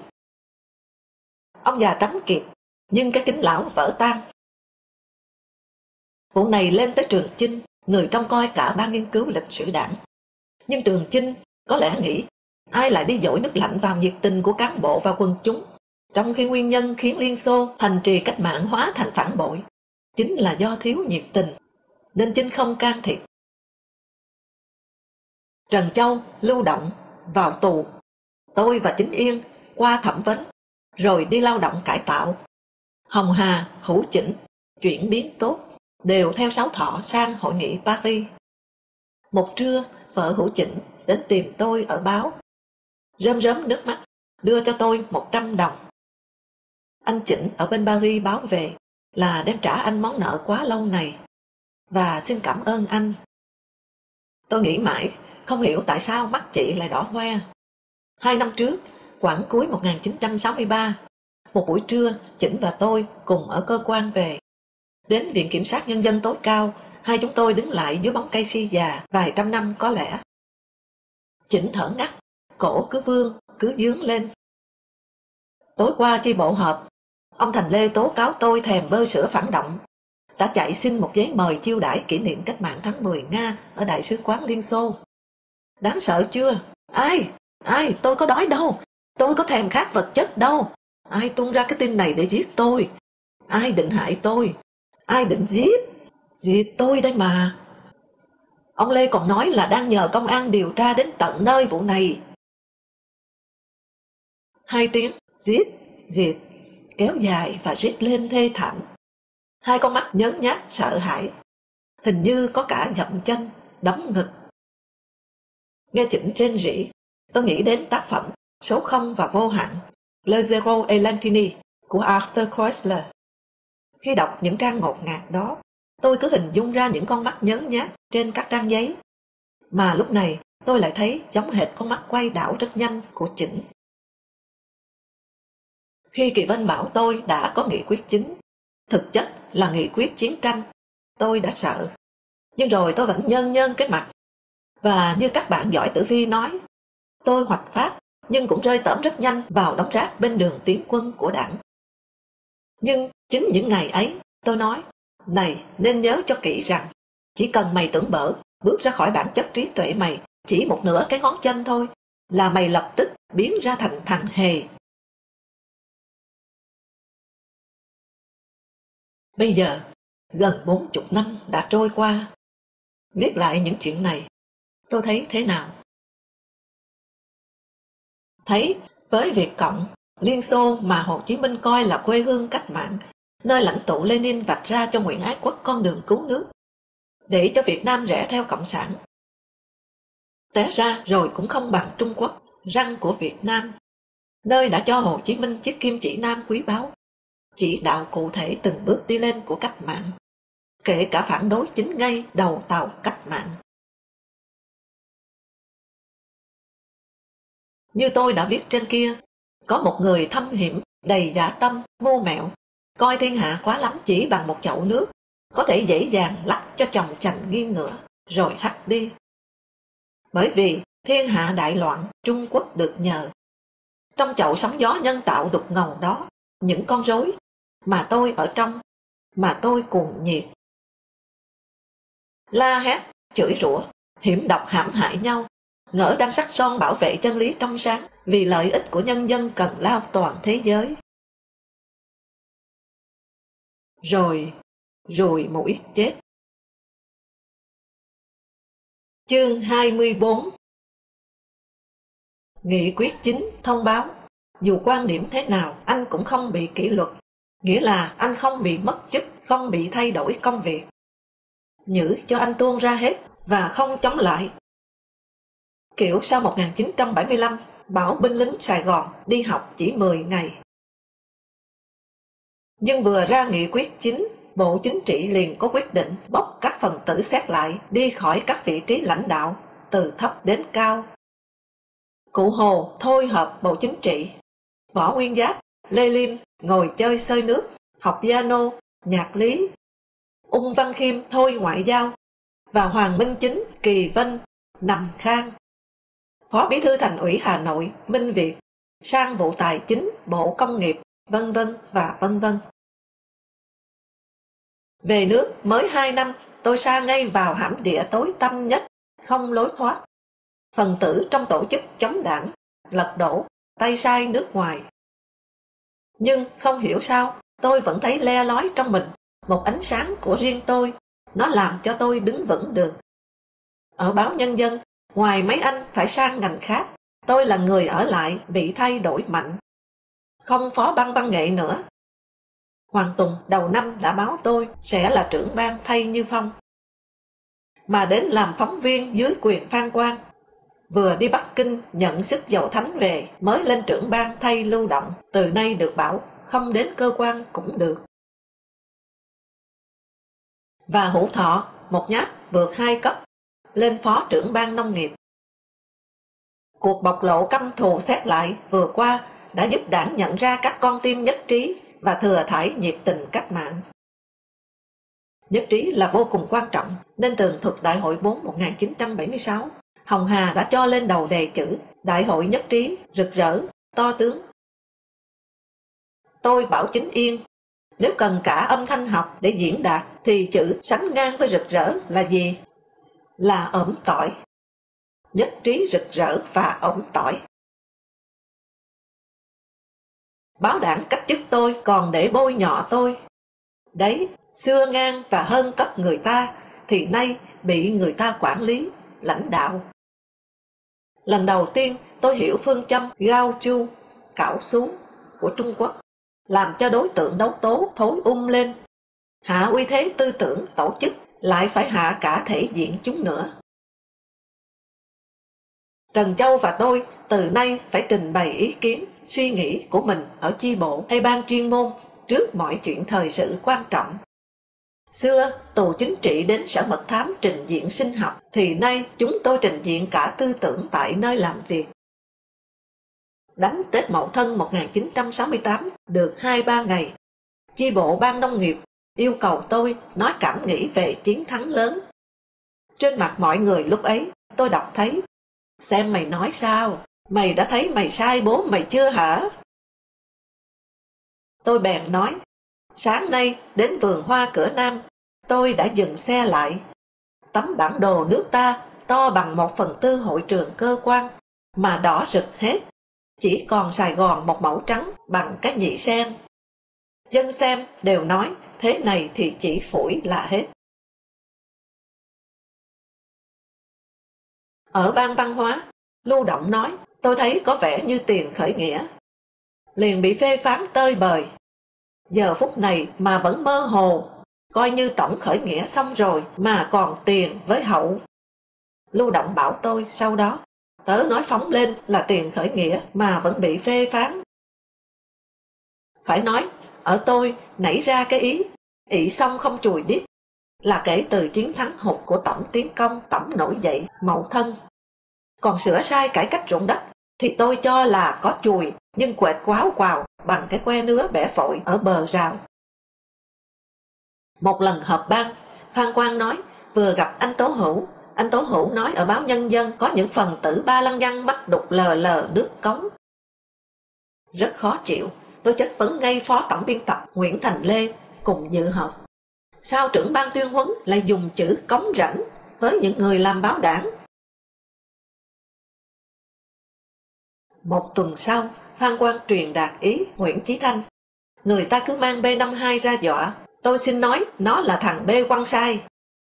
Sai, rất sai. Năm ngoái tôi ở trong rờ ra, tới một quãng, bị B52 ném và rải chất độc. Tưởng tan nát hết. Ai ngờ, vào thì thấy tiếng hát rất hay giữa rừng cây ngổn ngang. Một trung đội nữ thanh niên đang vừa gội đầu ở bên suối, vừa hát. Năm nay tôi lại ra qua chỗ đó, thì sao? Thì tại chỗ bị bơm và chất độc khai quang đó, sắn được mùa, mà lại còn ngon hơn trước nhiều nữa. Đáng lẽ ố ồ to lên sung sướng như mọi người, thì tôi lại đề nghị Nguyễn Thành Lê nên xin Trung ương nhập ngay chất khai quang của Mỹ này để tăng năng suất nông nghiệp, cho dân ta đỡ vất vả. Tôi nói móc quá lộ. Tuy không nói tuột ra rằng những B1 sai, những chất khai quang làm tốt hoa màu chỉ là ánh sáng cận thải của đế quốc Mỹ, là con cọp giấy mà thôi.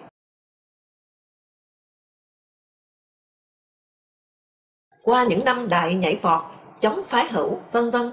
Ở Bắc Kinh, tôi đã thấy cái thói xấu gần như trở thành phong cách tư duy chính thống. Đề cao nhiệt tình cách mạng, bất chấp khoa học hay môn nước bọt học như tôi đặt tên, miễn sao khích dân xông lên vô tội vạ. Cho nên, nghe những lời lẽ phản khoa học như chất độc khai quang làm cho mùa màng tốt, tôi ghê rợn, chẳng khác nào dẫm phải một bãi người ta vừa mửa ra. Một bài học rõ như ban ngày là mình càng dướng cổ lên, nghe điều bậy bạ, thì mình càng ngu dốt. Ở đây còn thêm một lẽ về cảm tính nữa. Tôi không xài được cái vẻ súng xính hớn hở ta đây của Phan Quang, được chuyển tải ý kiến Nguyễn Chí Thanh, Tố Hữu. Hai vị đang cầm cân nảy mực về tinh thần tiến công và đạo đức xả thân vì nước. Kiểu anh Tài mở cửa xe cho thủ trưởng mà bên mặt lên với mọi người. Tôi đã chọc tổ vò vẽ, đụng vào các người hùng thời đại của Phan Quang. Quên mất, sau đó chi bộ kiểm điểm đảng viên mà tôi là trọng điểm. Không biết người ta phân hạng tôi là phần tử ngoan cố, phản ứng láo nhất, ngay cả sau khi đã được giáo dục. Tôi vừa đọc xong bản tự kiểm thảo, Phan Quang lập tức quật sổ tay đánh đét một cái xuống bàn, rồi ngã ật ra lưng ghế, hầm hầm nói: nghe đồng chí Trần Đỉnh trình bày mà tôi chịu không nổi nữa, nhức hết cả đầu lên. Thôi, nghỉ đã, lát họp. Tự nhiên, tôi nghĩ đến The Reviser, Quan Khâm Sai của Gogol. Được Hoàng Tùng kéo đi sức dầu thánh ở Bắc Kinh ngay sau trận đàn áp thỏa thê bọn sát lại ở cơ quan, song vẫn nguyên vẹn cái kiểu hách lác phố huyện. Hợp lại, bí thư chi bộ Lê Giang nói, có hiện tượng đáng chú ý là vừa rồi khi nghỉ, nhiều anh em trong đảng bộ đến hỏi tôi là đã tẩn Trần Đỉnh chưa. Ai cũng muốn tham đấu để góp ý xây dựng đồng chí Trần Đỉnh. Anh Hoàng Tuấn Nhã nói là thằng này tiên sư nó, lý sự làm đế gì, cứ nện cho nó một trận bỏ bầm nó đi mà. Tôi lại chất vấn Nguyễn Thành Lê dự họp. Đồng chí Lê, bí thư đảng ủy, đảng có khoản tận bỏ mẹ và tiên sư đồng chí ư?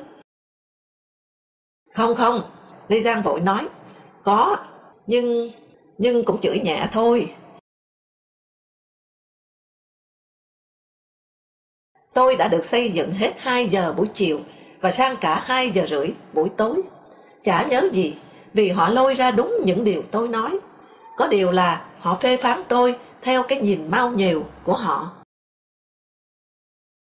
Chỉ nhớ một ý của Phan Quang vì bịa đặt vô liêm sỉ. Các ý khác trượt đi vì đều một kiểu to mồm cho giàu nhiệt tình cách mạng. Chưa ở Trung Quốc về, Phan Quang hầm hầm nói, đồng chí Trần Đỉnh đã viết thư cho anh Trường Chinh để lo lót ghế trước. Còn có trò kỳ dị không hiểu nổi nữa là cứ tối nào hễ vợ đến, đồng chí Trần Đỉnh cũng lại đóng cửa anh Hoàng Tùng đòi chỗ ngủ.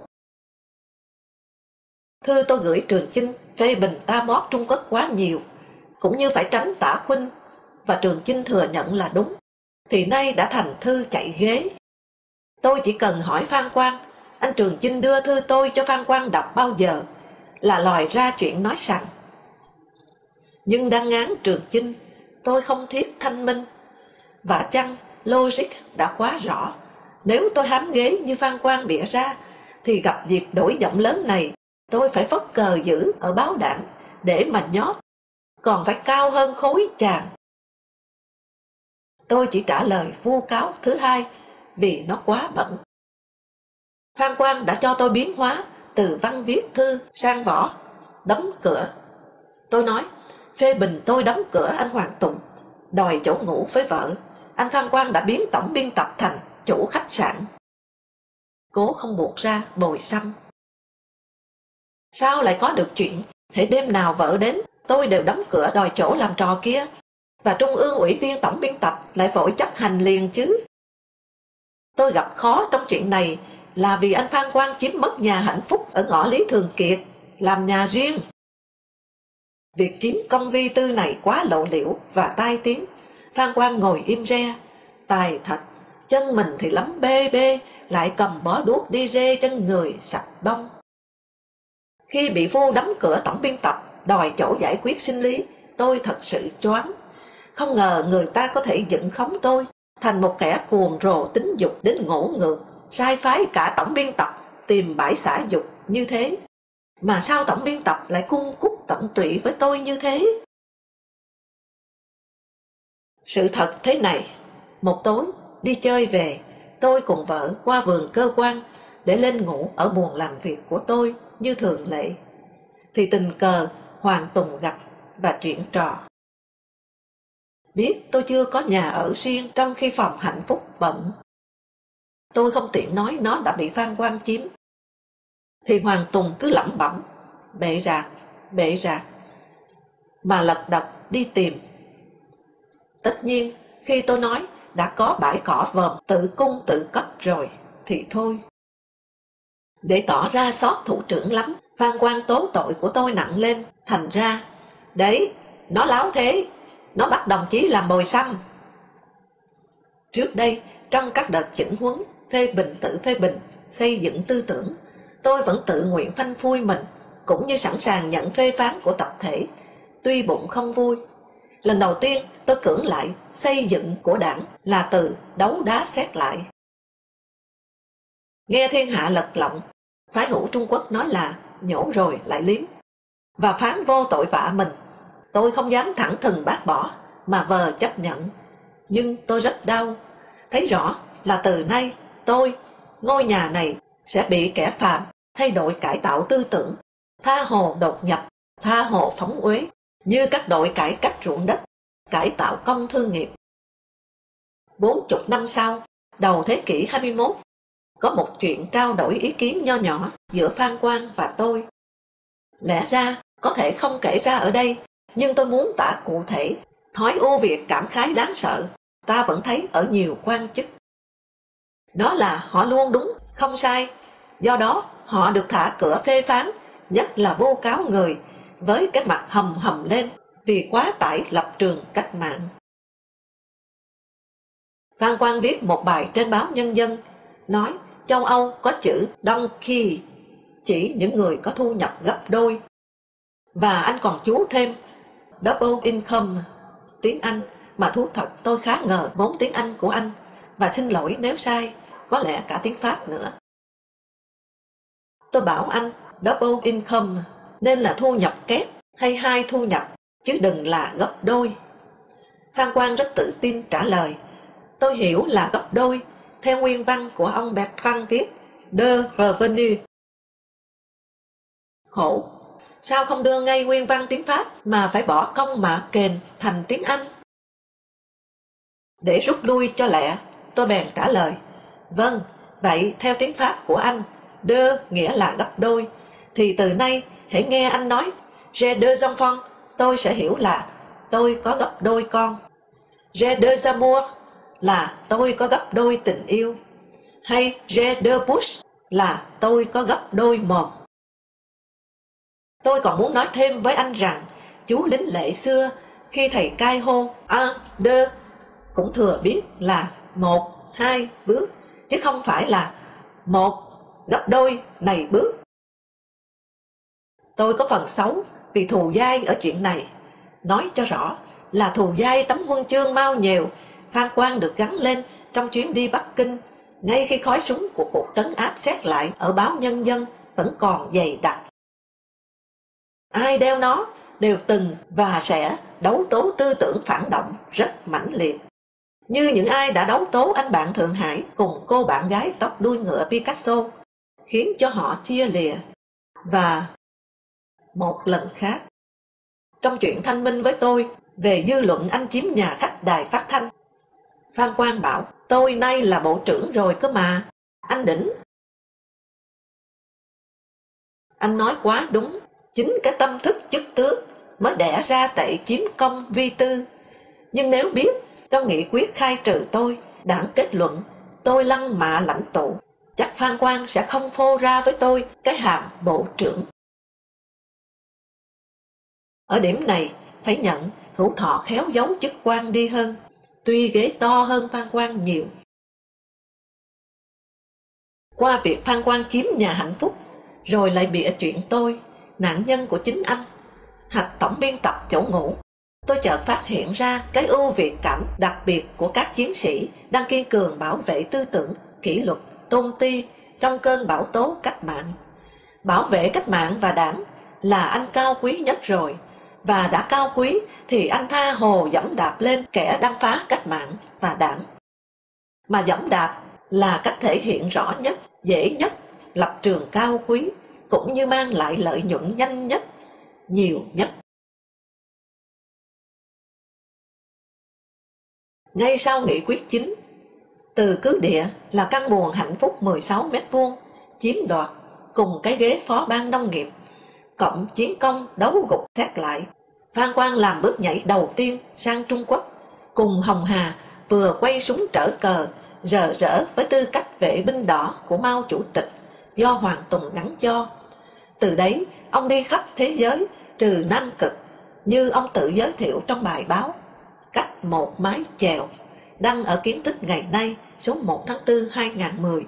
Trong đó, ông viết, hồi thế kỷ 14, vào lúc Nguyễn Huệ đánh tan quân Tôn Sĩ Nghị, thì dân Myanmar cũng đánh lùi 4 cuộc xâm lược của Mãn Thanh. Đường đất ông đi chỉ còn thiếu có Nam Cực, nhưng vẫn không dài bằng con đường lịch sử mà ông đem đảo ngược. Nguyễn Huệ thành tiền bối của Lê Lợi, và nhà Thanh là tiên triều của nhà Minh. Kiến thức ngày nay trả lời thắc mắc của bạn đọc. Đây chắc là viết lầm.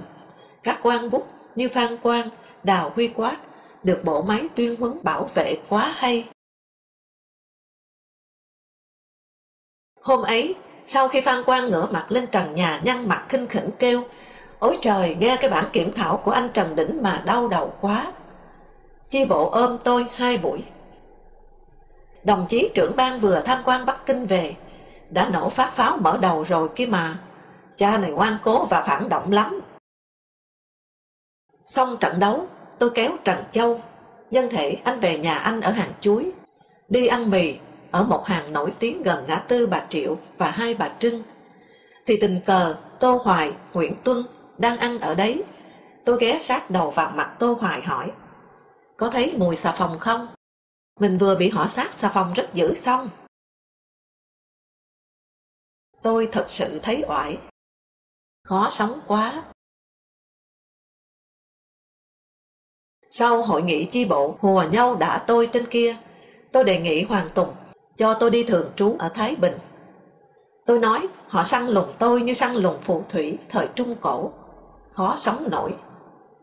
Y hẹn đầu giờ làm việc chiều, Hoàng Tùng đã đứng sẵn bên cửa sổ trên gác, chờ tôi vào cổng là vậy.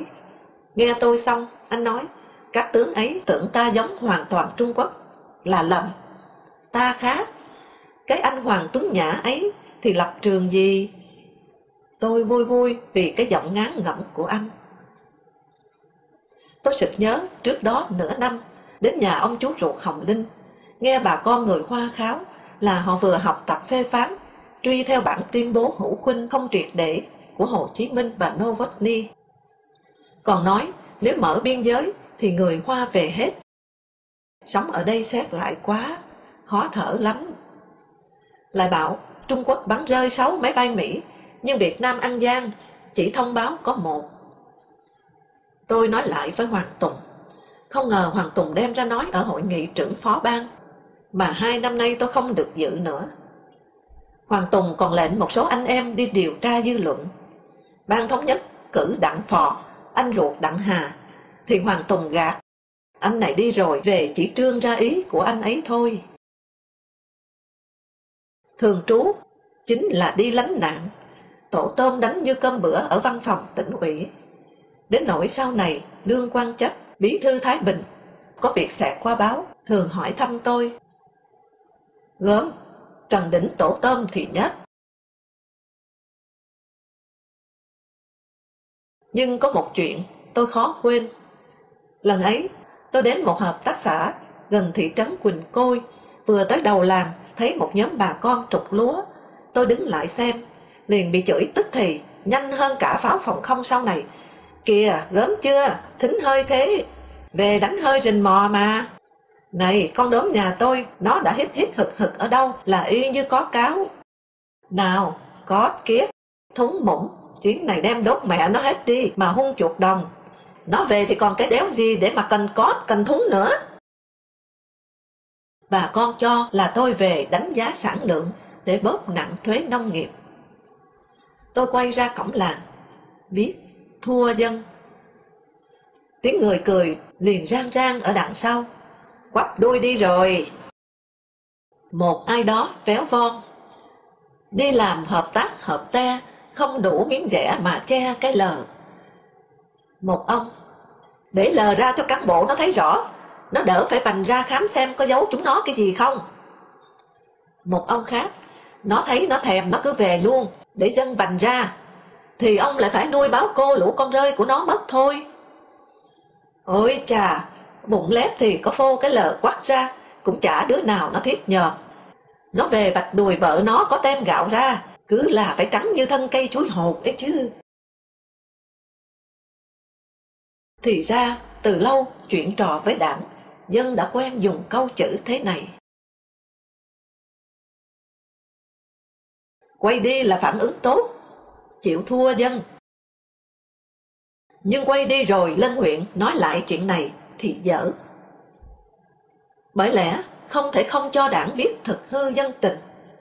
Sau rồi mãi mới thấy, có lẽ cái động cơ thúc đẩy nằm trong vô thức, lại chính là cái thứ mà bà con thoải mái lôi ra, còn tôi thì phải biết tắt ở đây.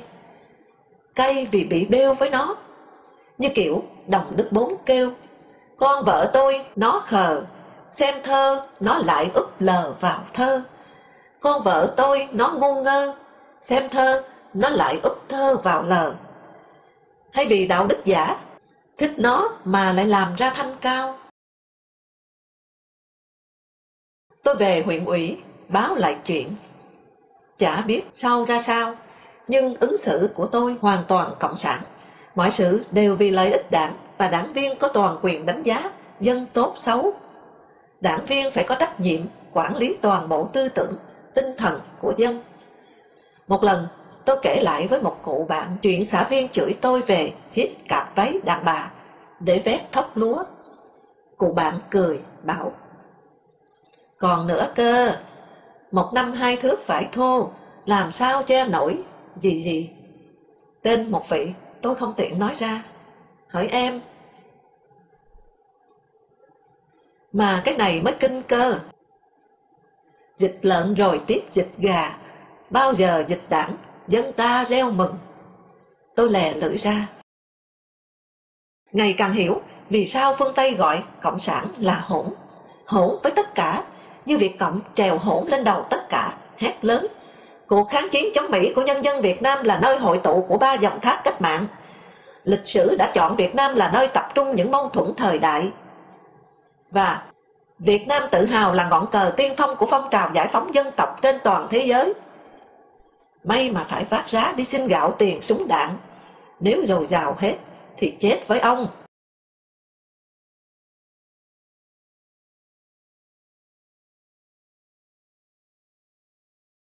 Vậy mà tôi đã chứng kiến sự hỗn hào thành văn thành luật đó, từng nghiễm nhiên trở thành hào quang chói lòa trong lòng dân.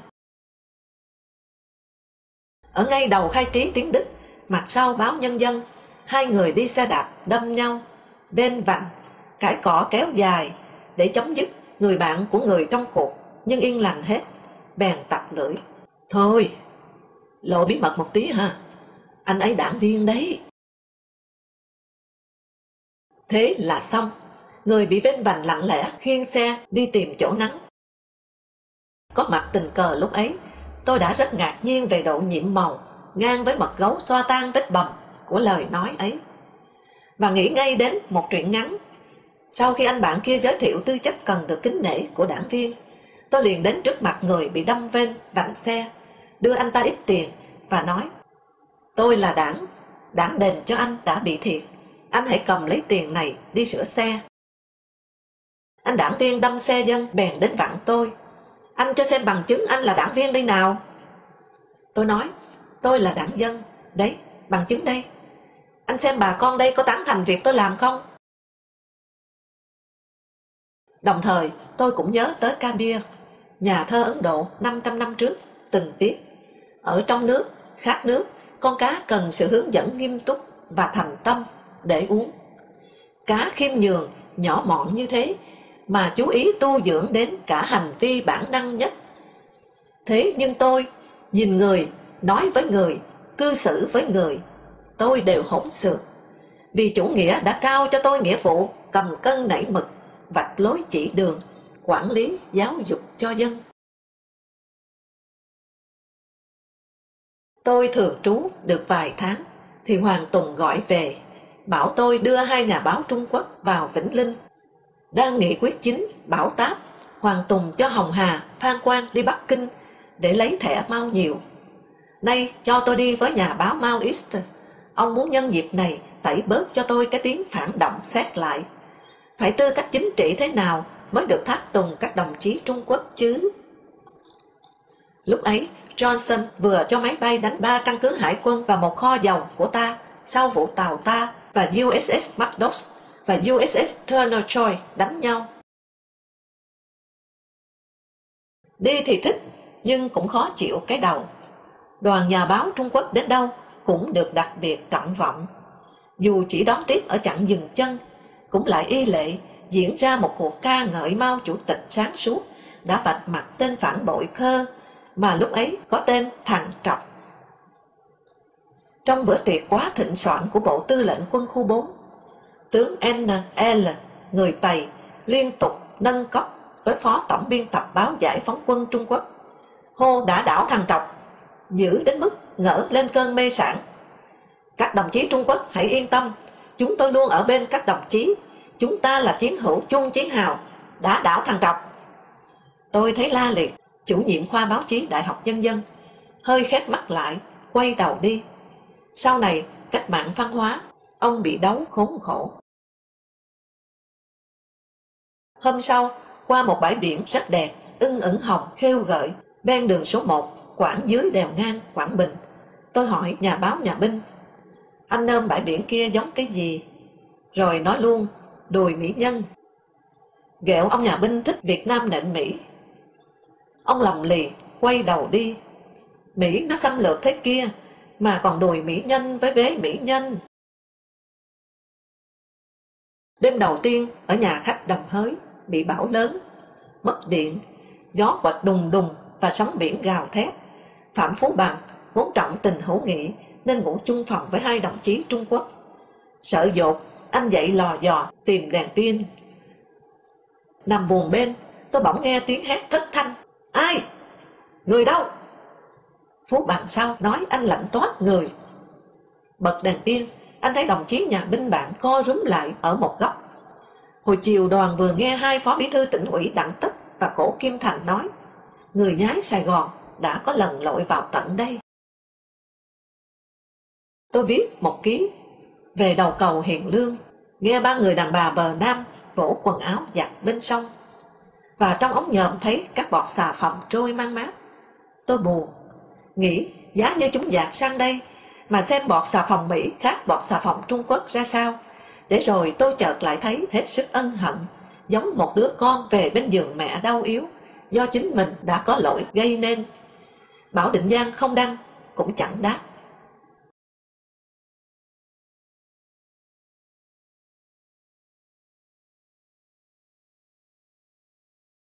Về lại Hà Nội, đúng lúc xảy ra nhiều sự kiện lớn. Diệm chết, Kennedy bị ám sát, Khrushchev bị đảo chính. Và sự kiện được đón nhận tưng bừng nhất là Trung Quốc nổ quả bom nguyên tử đầu tiên.